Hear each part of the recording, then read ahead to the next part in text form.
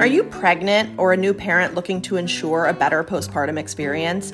Or are you a birth worker looking to improve your postpartum care skills?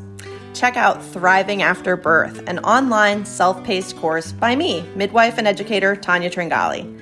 It's 10 and a half hours of video content featuring experts in lactation, mental health, pelvic floor health, pediatric sleep issues. You also get worksheets and a workbook, as well as options to have a one-on-one session with me. Sign up at motherwitmaternity.com/thriving, and let's improve postpartum care together.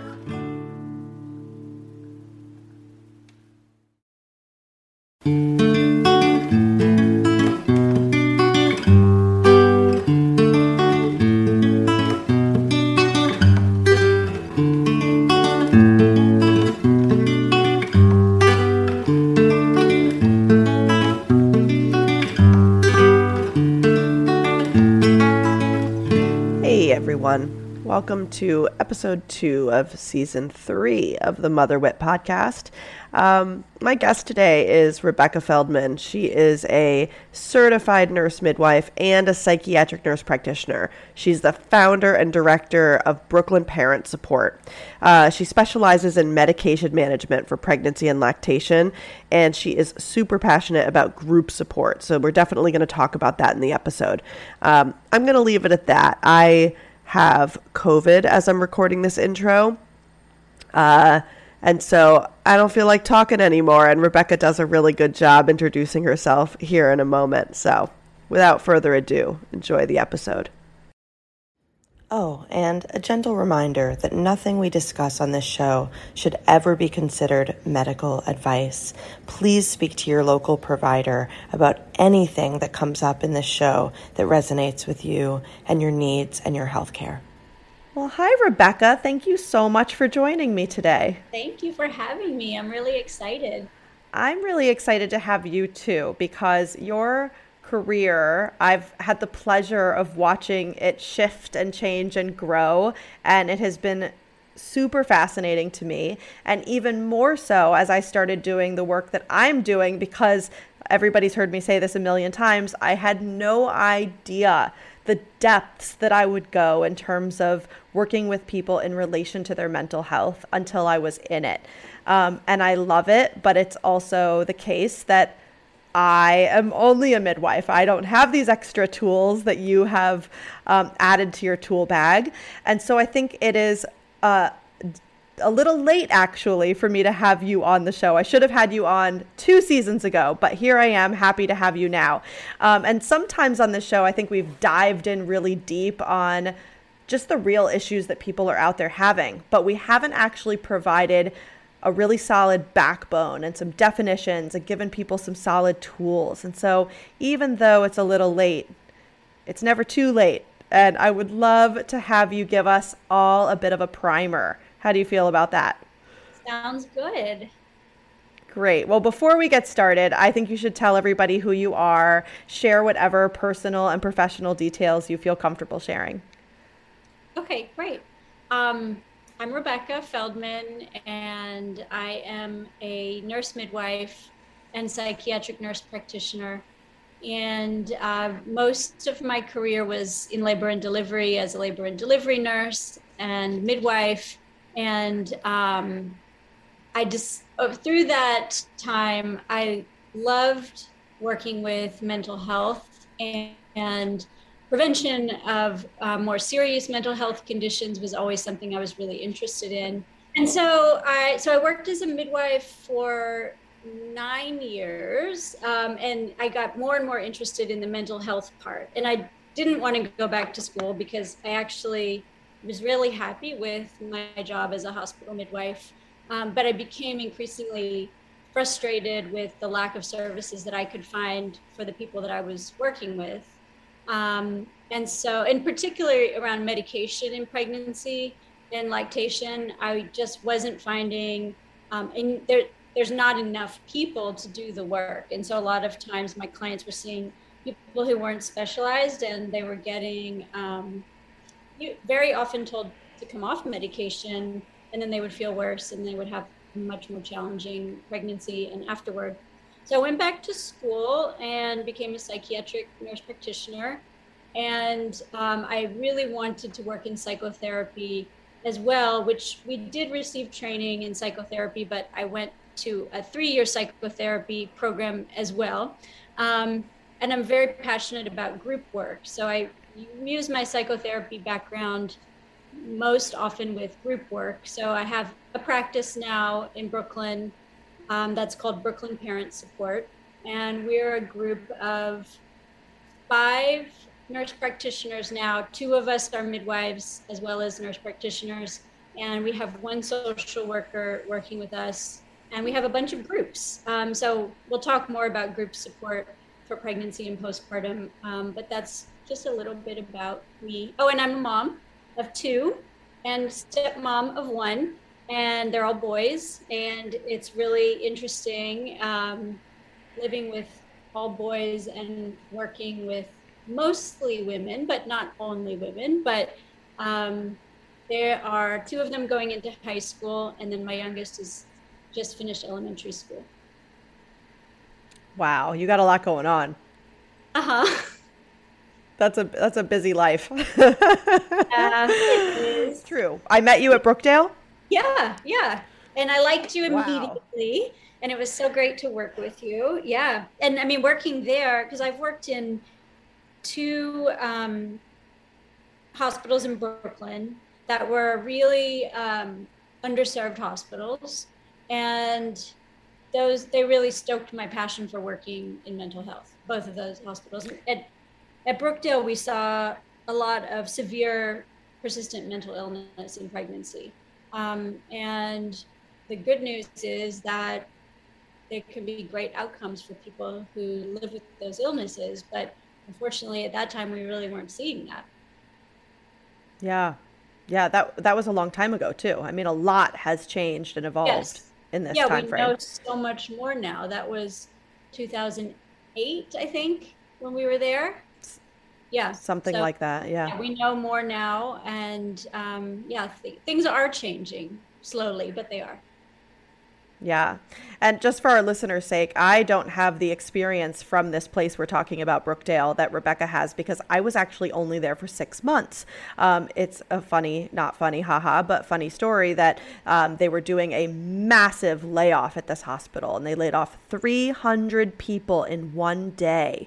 And I was one of them, because basically what they did, their strategy was to lay off the newest people in every department. So I was laid off 6 weeks after starting there. So I have very, very brief memories of Brookdale. So as Rebecca's recalling that, I just Wow. wanted to Oh, let everybody know that I don't have that context she has about the severe mental illness from yeah. this workplace. Wow. I didn't realize it was only 6 weeks because I remember you saying there. It was only 6 weeks. It's true. It's a wild story. I was a little traumatized by that moment of my life. You don't think you're going to start a new job and have that happen. So anywho, okay, now that we've figured out our history together, I am going to ask Rebecca to dive in. I want to give everyone a chance to really take in Rebecca's perspective on the 3 most common things I think everyone should know. We could go on forever and go into the things that are less common, but I don't think that's a good use of our time in this episode. So first, we're going to talk about baby blues. And then we can kind of segue into postpartum depression, because I think there's a lot of confusion for people there, and we can kind of unpack people's lived experiences of, you know, where the confusion lies in those 2 things. And then we can take postpartum anxiety kind of separate from that. So I'll turn it over to you. Tell us what you think we need to know. And just to frame this, I really want this to be helpful for both consumers of healthcare and healthcare providers, because I think we have healthcare providers listening who come from all sorts of different backgrounds, all types of birth workers, and even people who don't do overt birth work, but sometimes interface with just women in general who have had babies. And so I think everybody needs this information. Right. The more that I do this work, the more like the pregnancy and postpartum piece kind of blurs together for mental health. Because I mean, my favorite scenario is when people come to me, because I do mostly psychiatric evaluation and medication management, and I also do psychotherapy, but that's really the bread and butter. I was going to say the meat and butter of what I do. The the medication consultation and management for pregnancy and postpartum, and then of course the group support. But when people come even prior to pregnancy, I feel, especially people who have had, a history of depression, anxiety, bipolar, or whatever it is, and then we can start making a plan even prior to pregnancy, because one of the difficult things is when people start treatment in pregnancy, very often they have stopped medication to be pregnant and then they don't feel well. This is a common, reason that people come to see me. And then they've started the pregnancy not doing as well as they could. So optimizing the mental health prior to pregnancy is really ideal and a challenge. But that is the most preventative, is when we can really optimize mental health through pregnancy. And then we don't see as many of the postpartum mood disorders as we're going to talk about now. But starting with the baby blues, that is a universal scenario where most of us, after having a baby, it's usually around 80%, but it's probably more like everybody, has the emotional shift following the birth of a baby. And it can look very many different ways, but it often corresponds with like around the time that the milk comes in, because there is such a profound shift in hormones at that time. And also it is a time where the wall of sleep deprivation, and we'll talk about sleep throughout this podcast, but the wall of sleep deprivation kind of hits people hard, and corresponding with the changes in progesterone, and just getting used to being responsible for a human being 24/7, sometimes for the first time.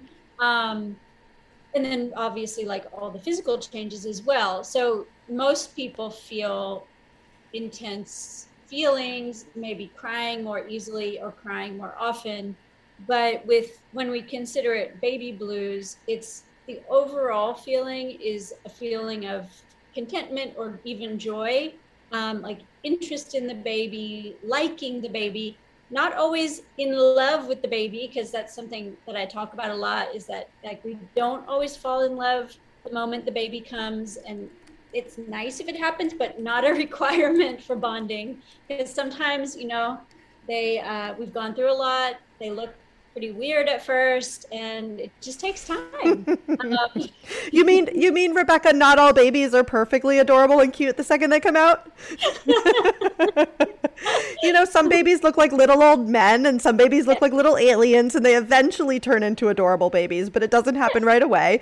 And also, we might fall in love with those babies, and also we might not. Like the really cute ones, we might not fall in love with right away. I think that's one of the most interesting things I face, is the shame someone feels if they aren't talked to in advance about the fact that they may not fall in love instantly.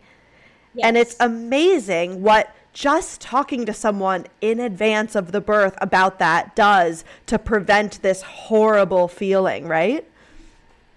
Yes, absolutely. I mean, my personal experience with that was my first one, and they know this story, so it's okay if they listen to this podcast. My first son was very, very cute immediately, like just so cute. And I had such a long labor, but when I looked at him, I just thought it's all worth it. I just love you so much. My second one, it was just, the labor was hard in a different way. And it was just everything. It was very challenging, and he just didn't look very cute. And he looked like a little wrinkly, kind of skinny, wise creature. And I did not fall in love immediately, which I think also is sometimes more common after the first baby, but not always. But because you've already gone through that transition of like, I'm a mom, if that's what you wanted, it's different. The second time, you know more about what is about to happen, how much life changes. And that can almost be more scary, right? Because if you don't know what's coming your way, you have nothing to be afraid of.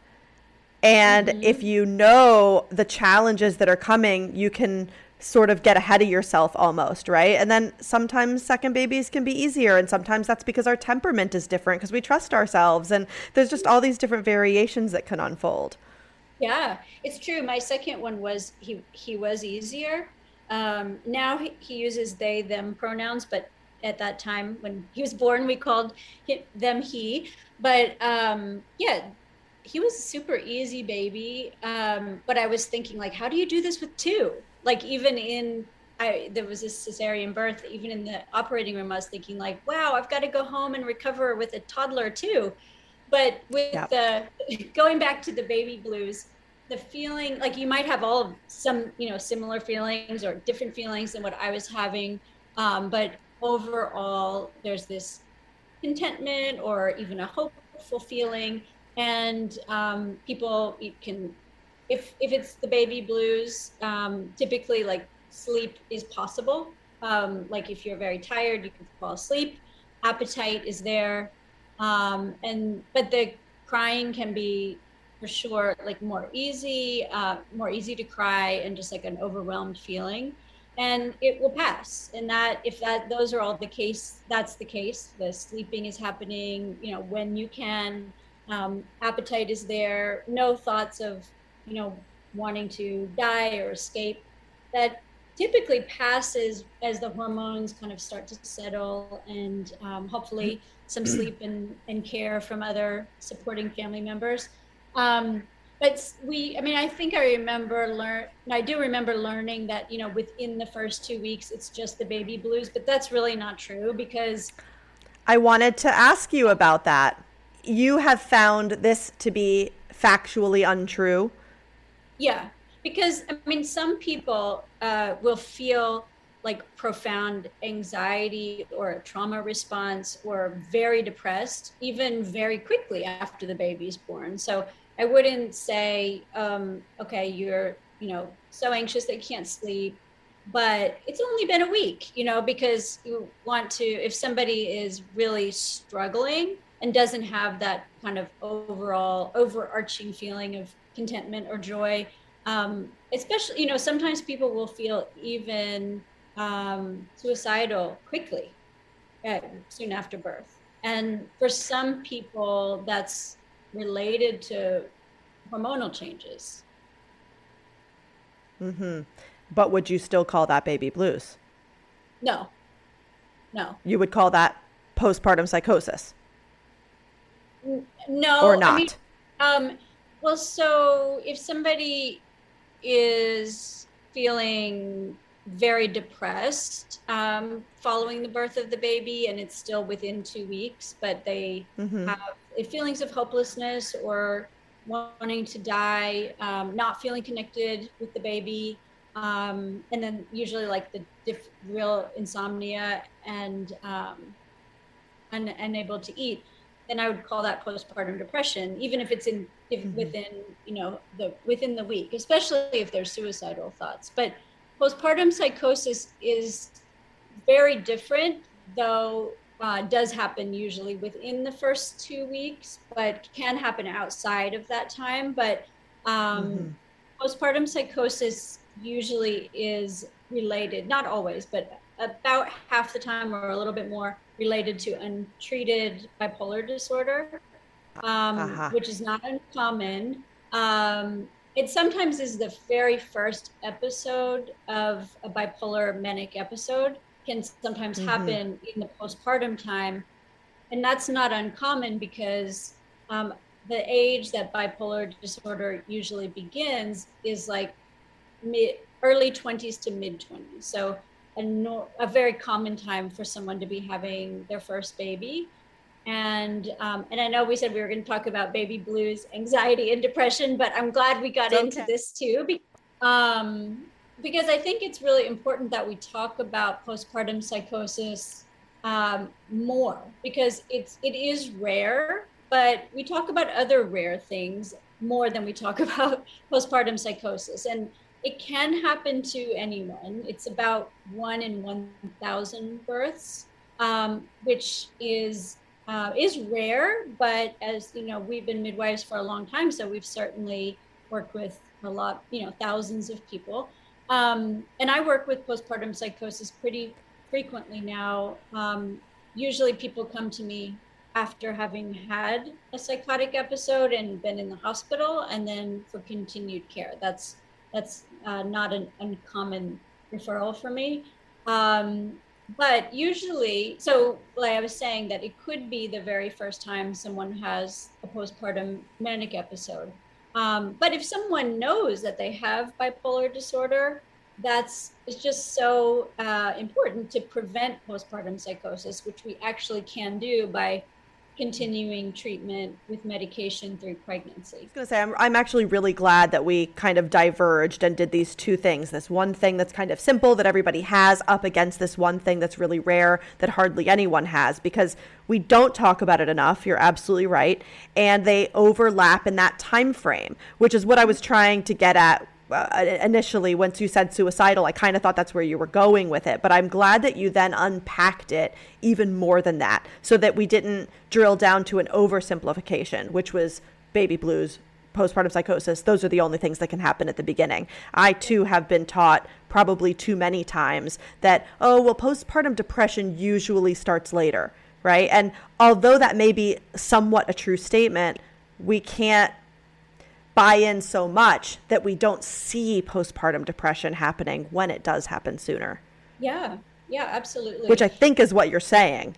Yes, yeah. And the anxiety and depression for most people are very intertwined. I mean, usually when I'm working with somebody, one is the dominant feeling, but usually there's both. And more common, so postpartum depression and anxiety, like the numbers, we don't know for sure.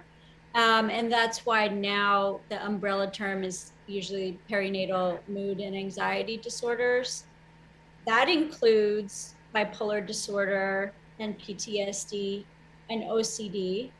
And all of these things can be mixed in together. But anxiety, I work with much more than depression. I would agree that I see anxiety much more than depression also. I see depressive features, just as you've said, but at least the people who come to me, which is why I can't know for sure whether this is a trend of who seeks out my support or this is the way it is across the board. I think I see anxiety much more, and yet people don't think that that's the case. Right. Yeah, and I mean, it can certainly turn into depression, because when you have the persistent anxious feelings and trouble with sleep and trouble with eating and trouble connecting with the baby because of so much worry, then it does lead to feeling depressed for most people, because it's so hard to have that type of anxiety. But and postpartum anxiety, which it is more common than postpartum depression, but we don't have like exact numbers, but we usually say, 1 to 5 to 1 in 7 people have perinatal mood disorders during pregnancy or after pregnancy through the first year. And then during the pandemic, it's been much higher.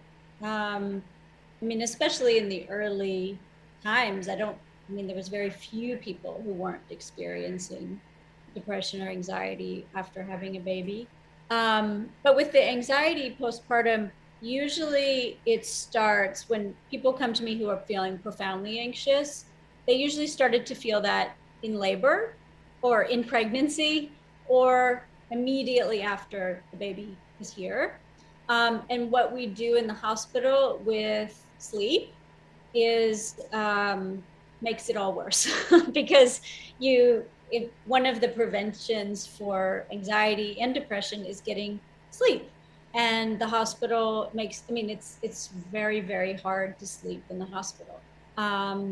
So especially if someone had like a longer labor or an induction or a surgical birth, and then the sleep is broken up, not just by the baby, but also by, everyone coming in and out and having a roommate and all of that, the anxiety starts to build. And one of the other risk factors for postpartum anxiety is NICU or the baby, separation from the baby. That's a very common start to feeling, pretty anxious. But also anxiety during pregnancy, we should be paying more attention to, because it has effects. And people who treat their anxiety during pregnancy often have much less anxiety postpartum. Um, and with treatment, it could be medication, it could be therapy, it can be both, it can be groups. So there's all different approaches, and it depends on the person, which combination of treatments is going to work. But one of the things with pregnancy anxiety and postpartum anxiety is this need to check on things, which of course is like a very normal parental maternal instinct, is to check on the baby. But we as midwives, we know, like, we've worked with people who are just constantly checking on what's happening with the pregnancy, and then the way that we do prenatal care, of course, exacerbates that, with like the checking of everything. So one of the things I do working with people during pregnancy who have a history of anxiety is just working to minimize the checking, because and the kick counts too are just like a great place for people to put their anxiety. So trying to minimize that if it's possible, because when the baby's here, then the checking can be even worse and very hard to sleep. So that's one of the things that we work on through pregnancy. Absolutely. Do you have any particular thoughts on how, for both providers and consumers, again, how we can do a better job differentiating between sort of a normal, healthy level of anxiety that everyone's going to pass through, and when maybe it's a little excessive? Yeah, that's, it is tricky. But there is anxiety serves a purpose, and we all have anxiety. There's no person that's never experienced anxiety. And sometimes the anxiety is telling us that there is some type of a threat. But if it's like an all-consuming kind of feeling, that there's a general feeling of worry and concern, and it's hard to enjoy, it's hard to have fun. That's usually what I ask people to kind of gauge some of this, is like, what do you do for fun?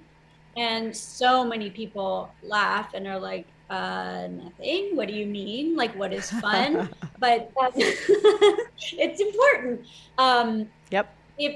For me, like, the sleep and the appetite are just like so helpful for me to understand like how pervasive the worry is. So most people have trouble sleeping during pregnancy, at least at some point. But I really find out about the quality of the sleep. Like, are you waking up with like a racing heart, or waking up with specific worries or fears? Or are you just waking up because you have to pee, or because the baby is moving?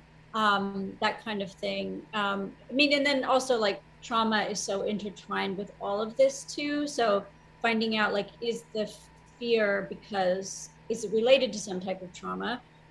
Is it like a flashback kind of feeling, or, from another pregnancy or from other medical experiences? And then there's specific types of therapy that can be really helpful for that. But lack of appetite, that's really important, because sometimes people are like, well, I can, especially because I know we'll get into medication some. People will tell me like, well, I can just make it through the pregnancy with the anxiety. Like, I'll make it through, and then I'll start my medication as soon as the baby's here. But it's not a benign thing to be anxious. It could be like if you're able to have fun and you're able to eat 3 meals a day, and you can sort of sleep okay at night, that would be a manageable level of anxiety. But if there's no appetite, that means the stress hormones are really circulating in a way that isn't great for pregnancy. Yeah, and there was a therapist that I worked with who had a nice, concise way of saying this, and I don't remember exactly what it was. Maybe you do. I know what it was. There's no such thing as no exposure. Yeah. Just so simple. There's either exposure to stress, anxiety, the hormones that come with it, or there's exposure to medications. but people put on blinders and they only think about the exposure to the medication. At least that's how it seems. And that's for both providers who are telling people to get off their meds and for clients that are afraid to be on meds during pregnancy or during lactation. Yeah, absolutely. Yeah. I mean, it seemed like there's a lot of discussion in perinatal psychiatry about like we've been looking at the wrong things for decades because the medications, we've studied, SSRIs are some of the most studied medications in pregnancy. And the safety profile is good.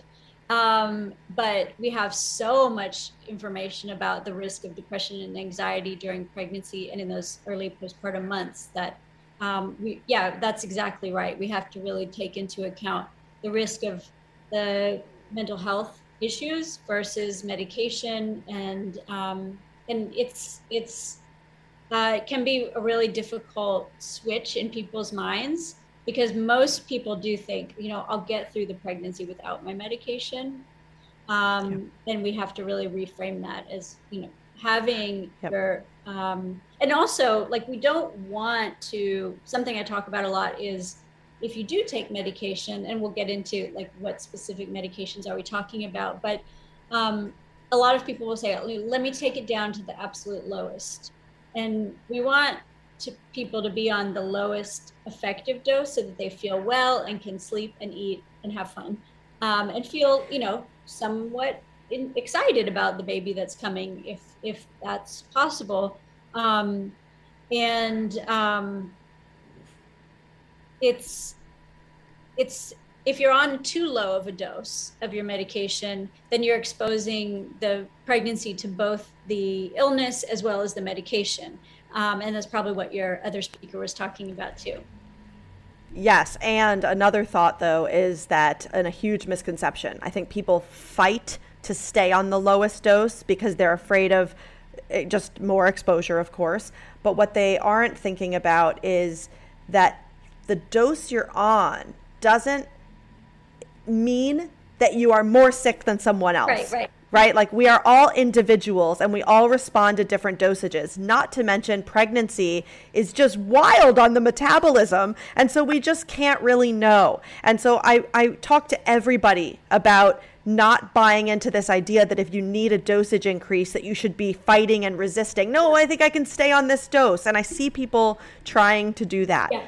So that's another mission I end up on. Oh, that's great. Yeah, I mean, it is, because I do these genetic tests for psychiatric medications that we have access to now, and we're still learning about it and not totally sure how important they are. But I do learn from using them, and one of the things I've learned is that we just metabolize medications completely different depending on how our receptors are made, and that's very individual.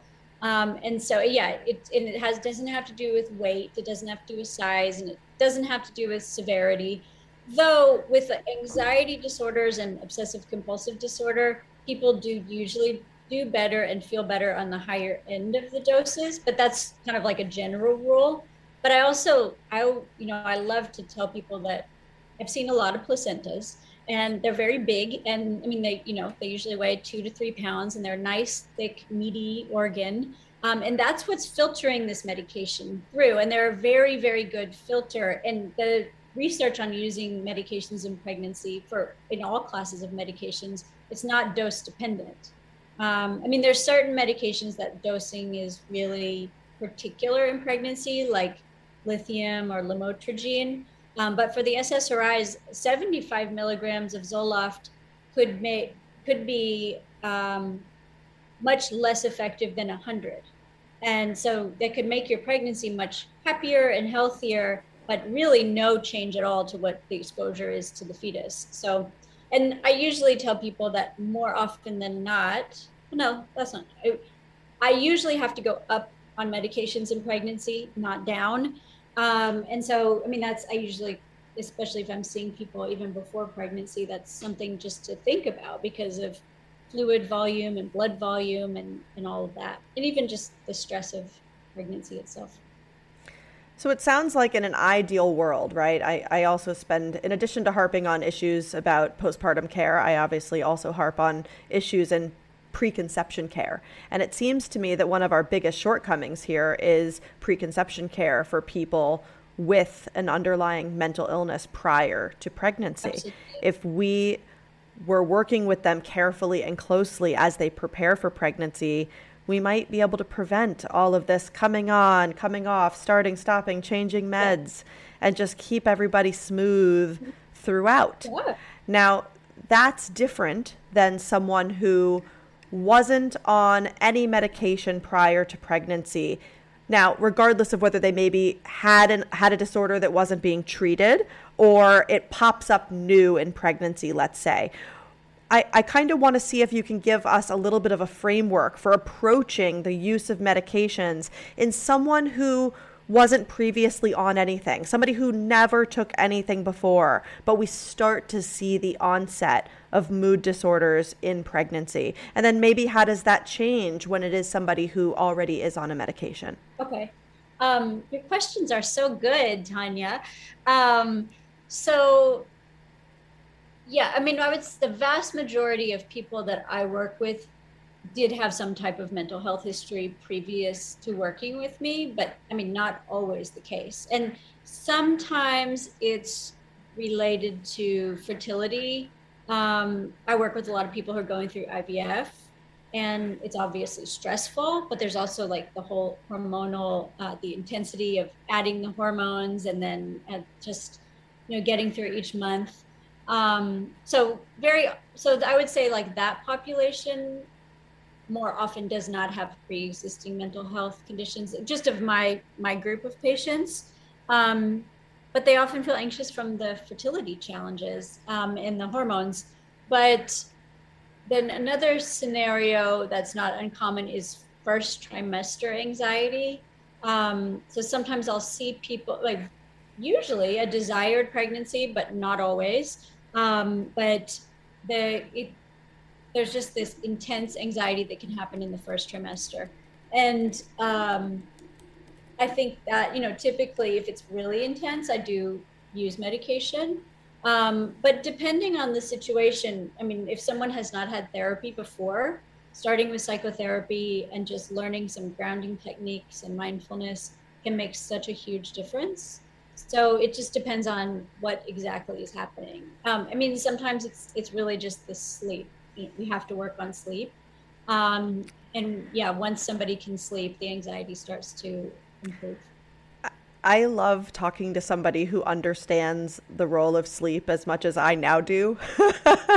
It is the dominant conversation I'm having with people for close to the whole first month postpartum generally, right? Because I feel like I can't even sort out in most cases. Sometimes it's blaringly obvious, right? But in other times, what we're doing is saying, I can't tell how much of this is overt anxiety unless we get you sleeping. So it becomes this dance between how do I get your team to give you just the right amount of help without undermining you?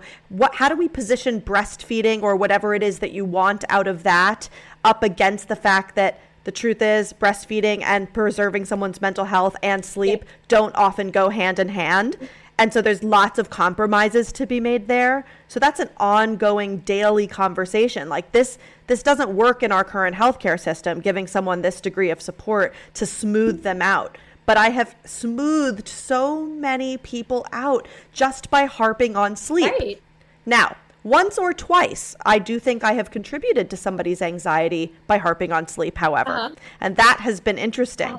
And I don't know how I could have done that differently. And both of those people that I can think of are still very pleased with having the support that I provided. And what we did was we ended up going through the series of medications that help with sleep. And ultimately, we still ended up landing on anxiety and treating the anxiety, and then it went away. But sometimes I think I may have contributed to that by harping on the sleep issue. Have you ever seen that before? Like, have you ever felt like maybe a provider goes too far and makes somebody worry about sleep more than they should? Well, I have a lot of people who are anxious about sleep and then also anxious about anxiety medication. It's but usually like when the anxiety, I mean, I think group is so helpful for that. And our group support, we have mixed pregnancy and postpartum groups. So there's all different Interesting. stages. And I even have a therapy group I've been doing now for about 2 years. And some of the people are having their second baby and have stayed in the group that whole time. But it's really helpful to see people who are on, all the different sides of this. But yeah, I have seen that. I mean, because especially if it's related to like checking obsessions, about it can be very disturbing and upsetting to try to focus on your sleep when you feel compelled to check on the baby every 5 to 10 minutes. But I think sleep is, it's the key to mental health. And Yeah. and what I find a lot is that what I was taught about breastfeeding as a midwife was not actually right. I mean, I usually tell my patients that they're coming to me for mental health. So we're going to prioritize mental health above breastfeeding. And most people that are in agreement with that, because that's why they're seeing me. And what I usually say is that in order to prevent postpartum depression or anxiety, but even preventing postpartum psychosis is dependent on sleep.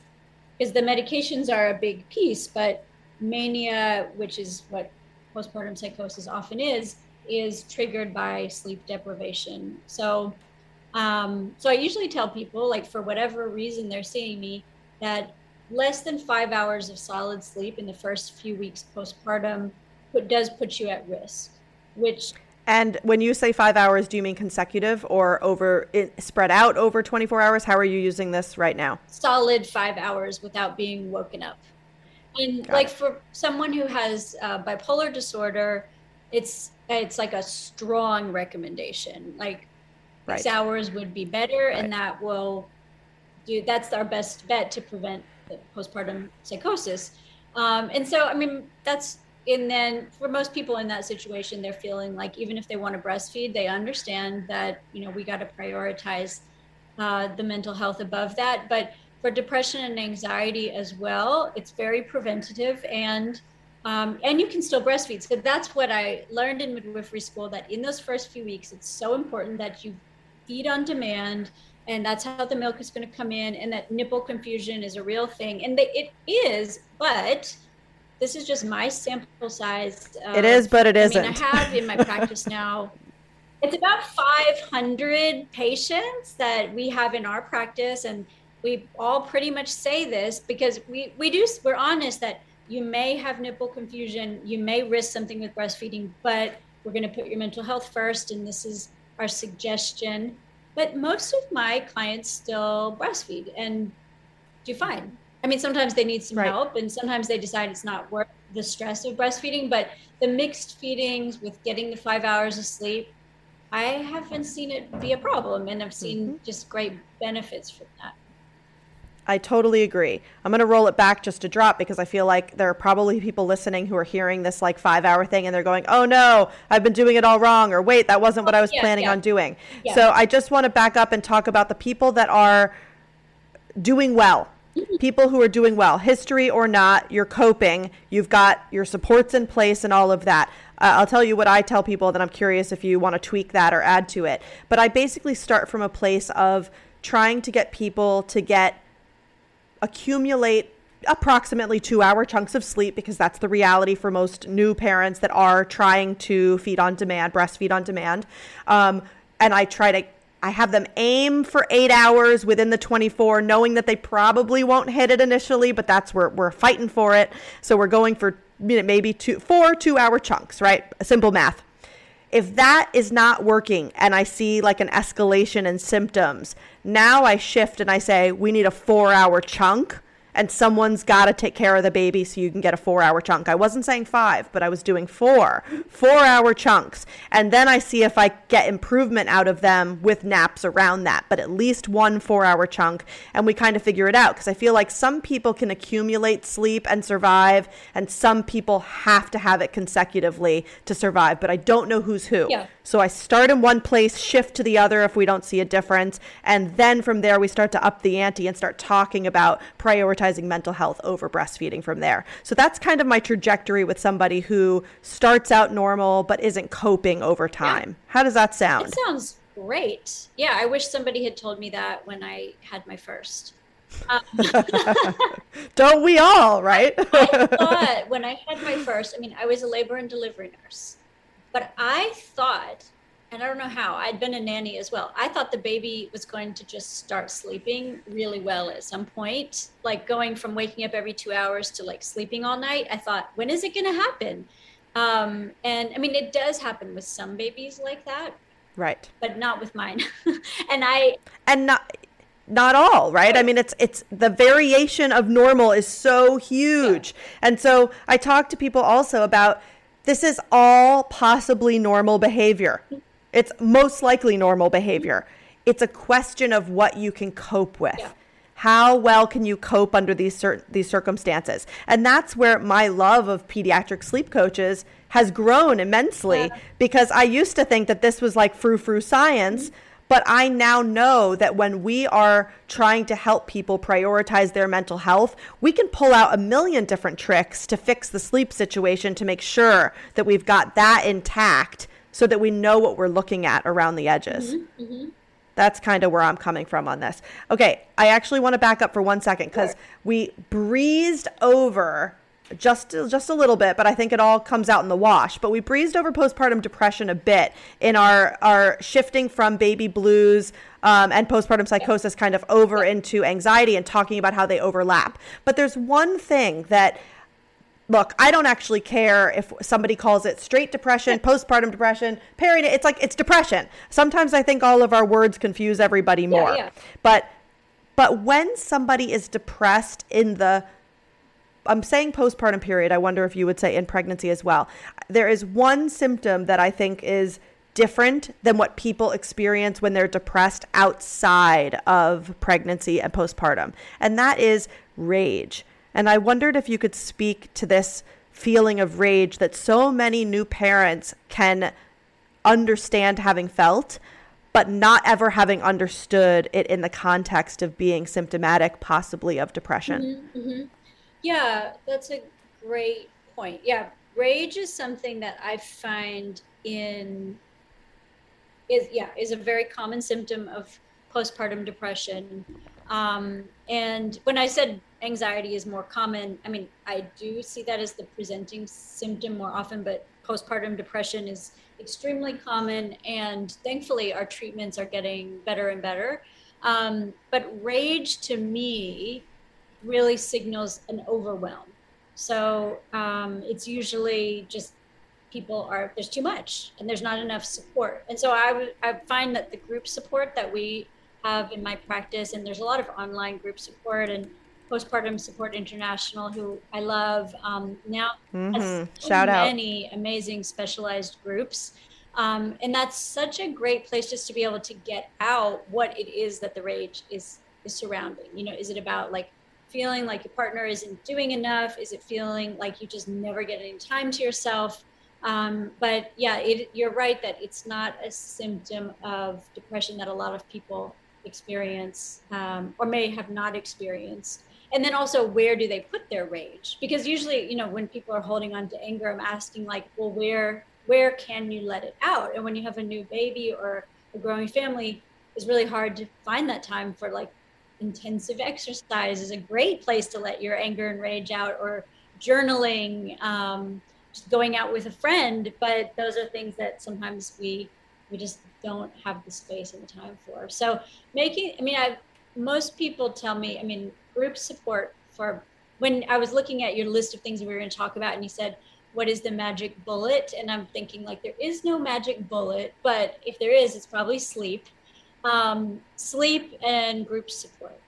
That's what I would say. And I wanted to ask Rebecca very specifically, you know, what she feels is the most underutilized therapeutic option for the prevention and treatment of perinatal mood and anxiety disorders. And clearly we have been like sounding the alarm on sleep. Uh-huh. And Rebecca's been like throwing in this little teaser about groups. And I've been like, ooh, I can't wait till she talks about groups. So yes, I think everyone got the memo on sleep. So now I want you to tell us how you got down this path of being so passionate about groups, and then tell us a little bit about your groups and why you think they're so effective. Because I send people to Postpartum Support International and find them their groups all the time, but I've never been in one. It's like it's coming from my gut that I believe this is right, but I've not had this experience myself. Right. Yeah, I didn't either. I mean, I had kind of a naturally occurring group, which I've realized, during the pandemic times is certainly one of the things that has been lacking and why the online groups have been so important. But we had a naturally occurring group on my block in Brooklyn because the woman at the laundromat connected all the new moms on the block. And she gave us each other's phone numbers, and we all started just hanging out in the park together and talking about what were we worried about, what was our rage directed at.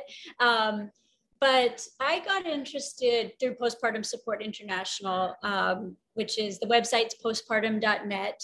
And I got interested. I was a midwife at a city hospital in Brooklyn, and the stigma about mental health was a huge barrier. So there's a whole lot of directions that went in for me, but I was just thinking, how can we make mental health a welcoming environment? How can we make this something that people want to do? So through what I was learning through PSI, I decided to start a group in our city hospital.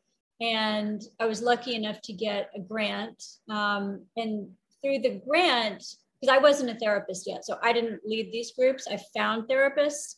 So we paid them through the grant, but we also served lunch.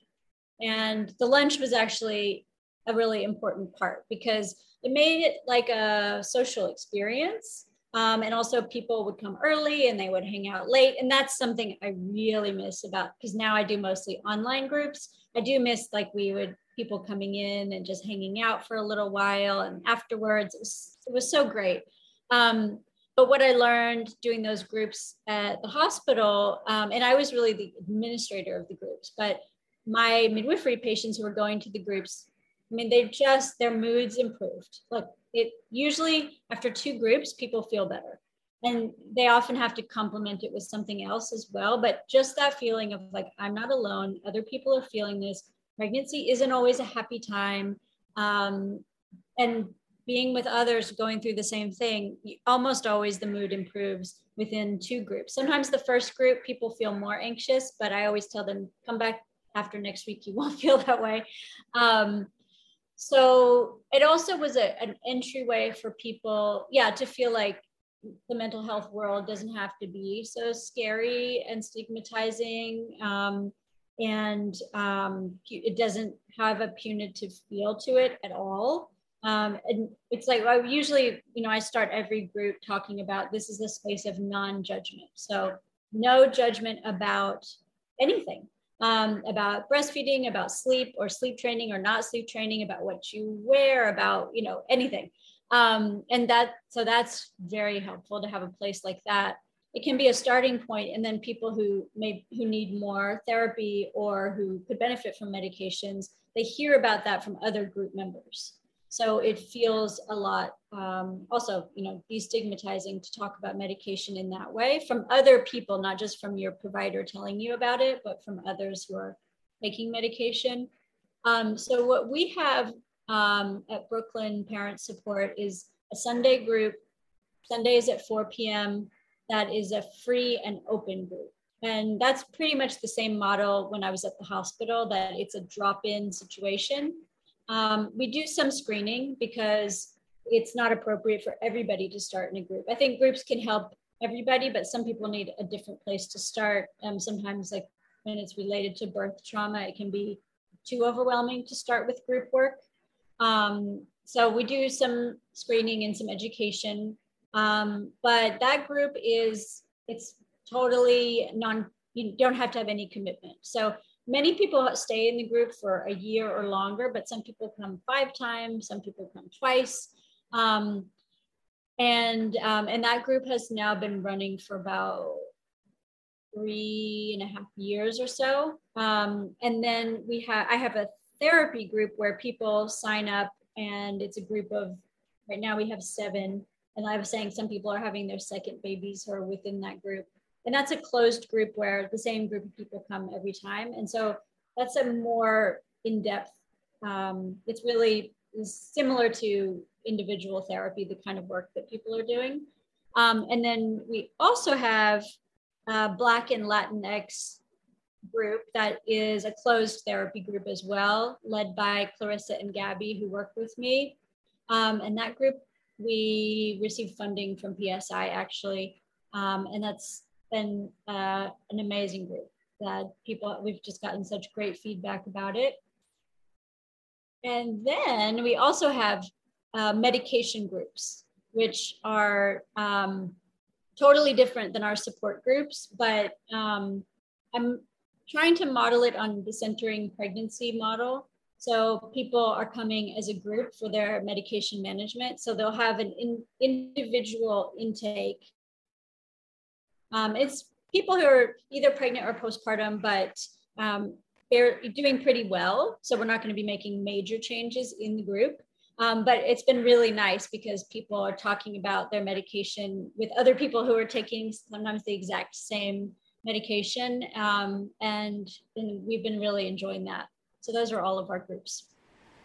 So are your groups, I know you said the Sunday group is a free group, but I'm assuming your other groups have a cost associated with them.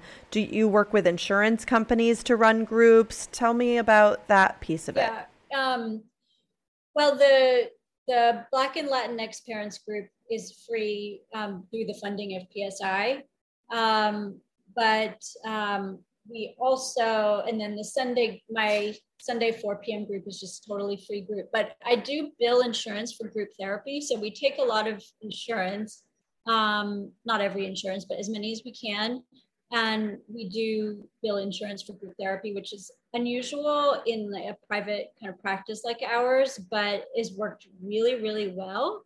And then, I mean, we have a fee and a sliding scale fee as well for people who aren't able to pay the price of the group, which is $50 per group or sliding scale if we don't take the insurance.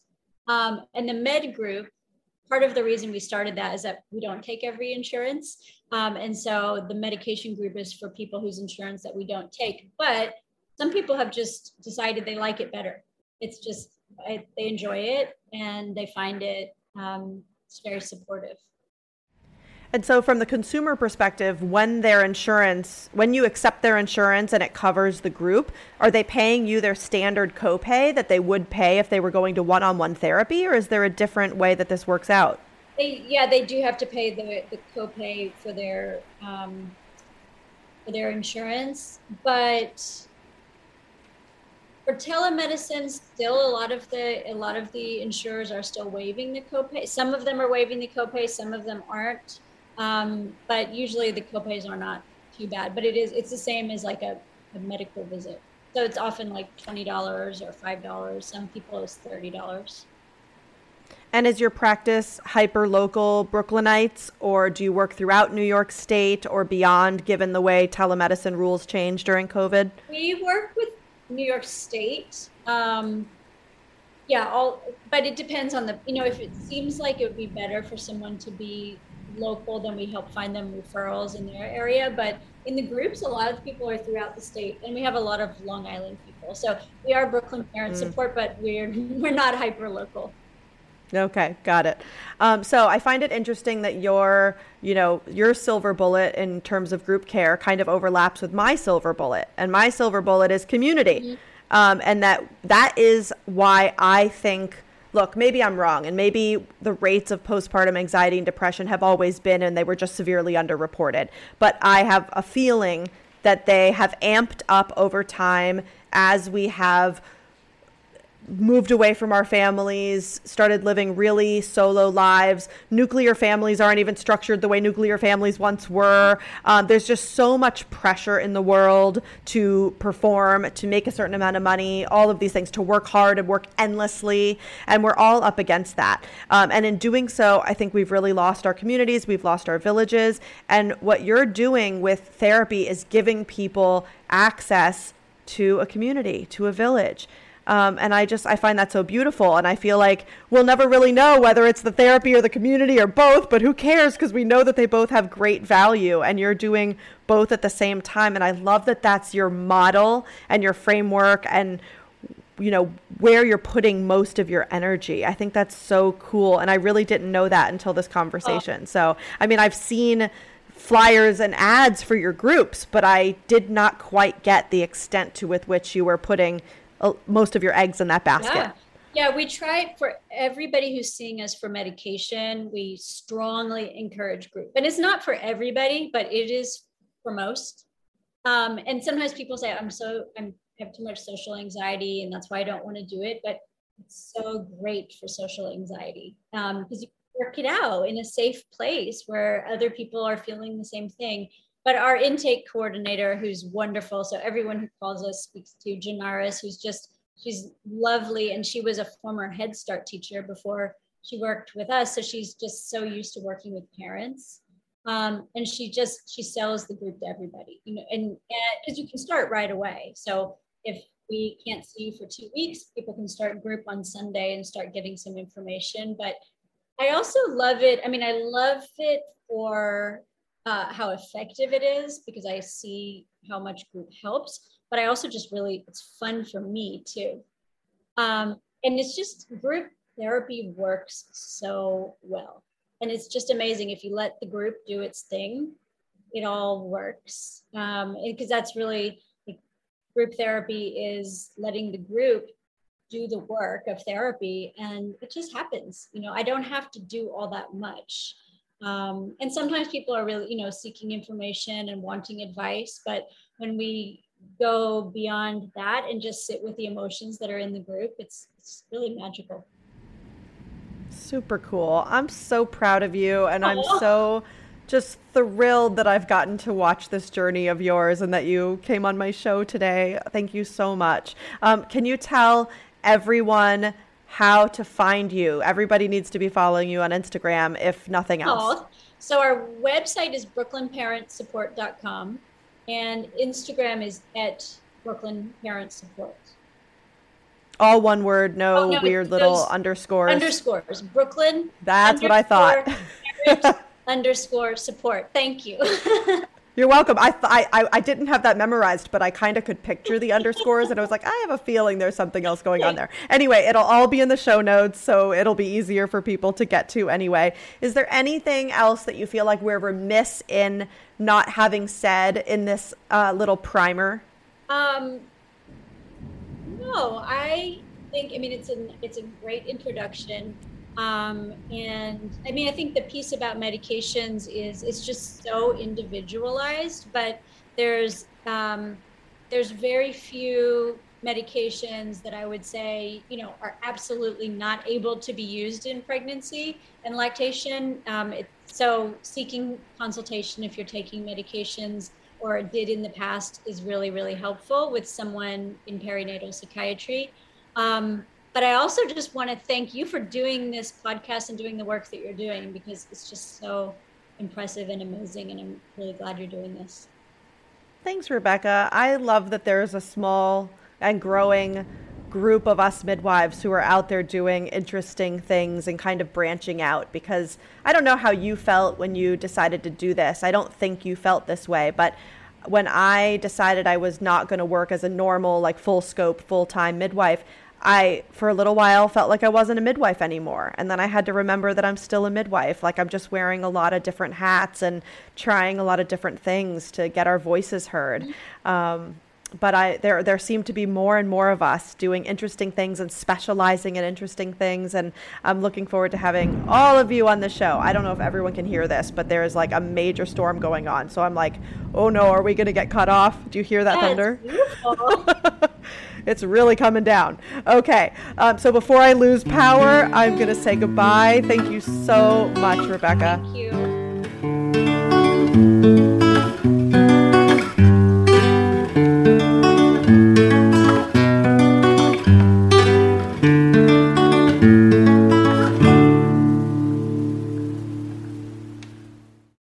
Hey everyone, it's me, Tanya, your host here at the Mother Wit Podcast. You know I sometimes invite my clients on the show to talk about their birth stories and postpartum experiences, but I want to tell you a little bit more about what those clients and I actually do together. I started Mother Wit to help people in the perinatal period achieve their health and wellness goals. That means whether you're hoping to conceive and struggling with high blood pressure or high blood sugar, or you're having trouble managing anxiety or depression in the postpartum period, or maybe you just need support and advocacy between prenatal or postpartum visits, I can help.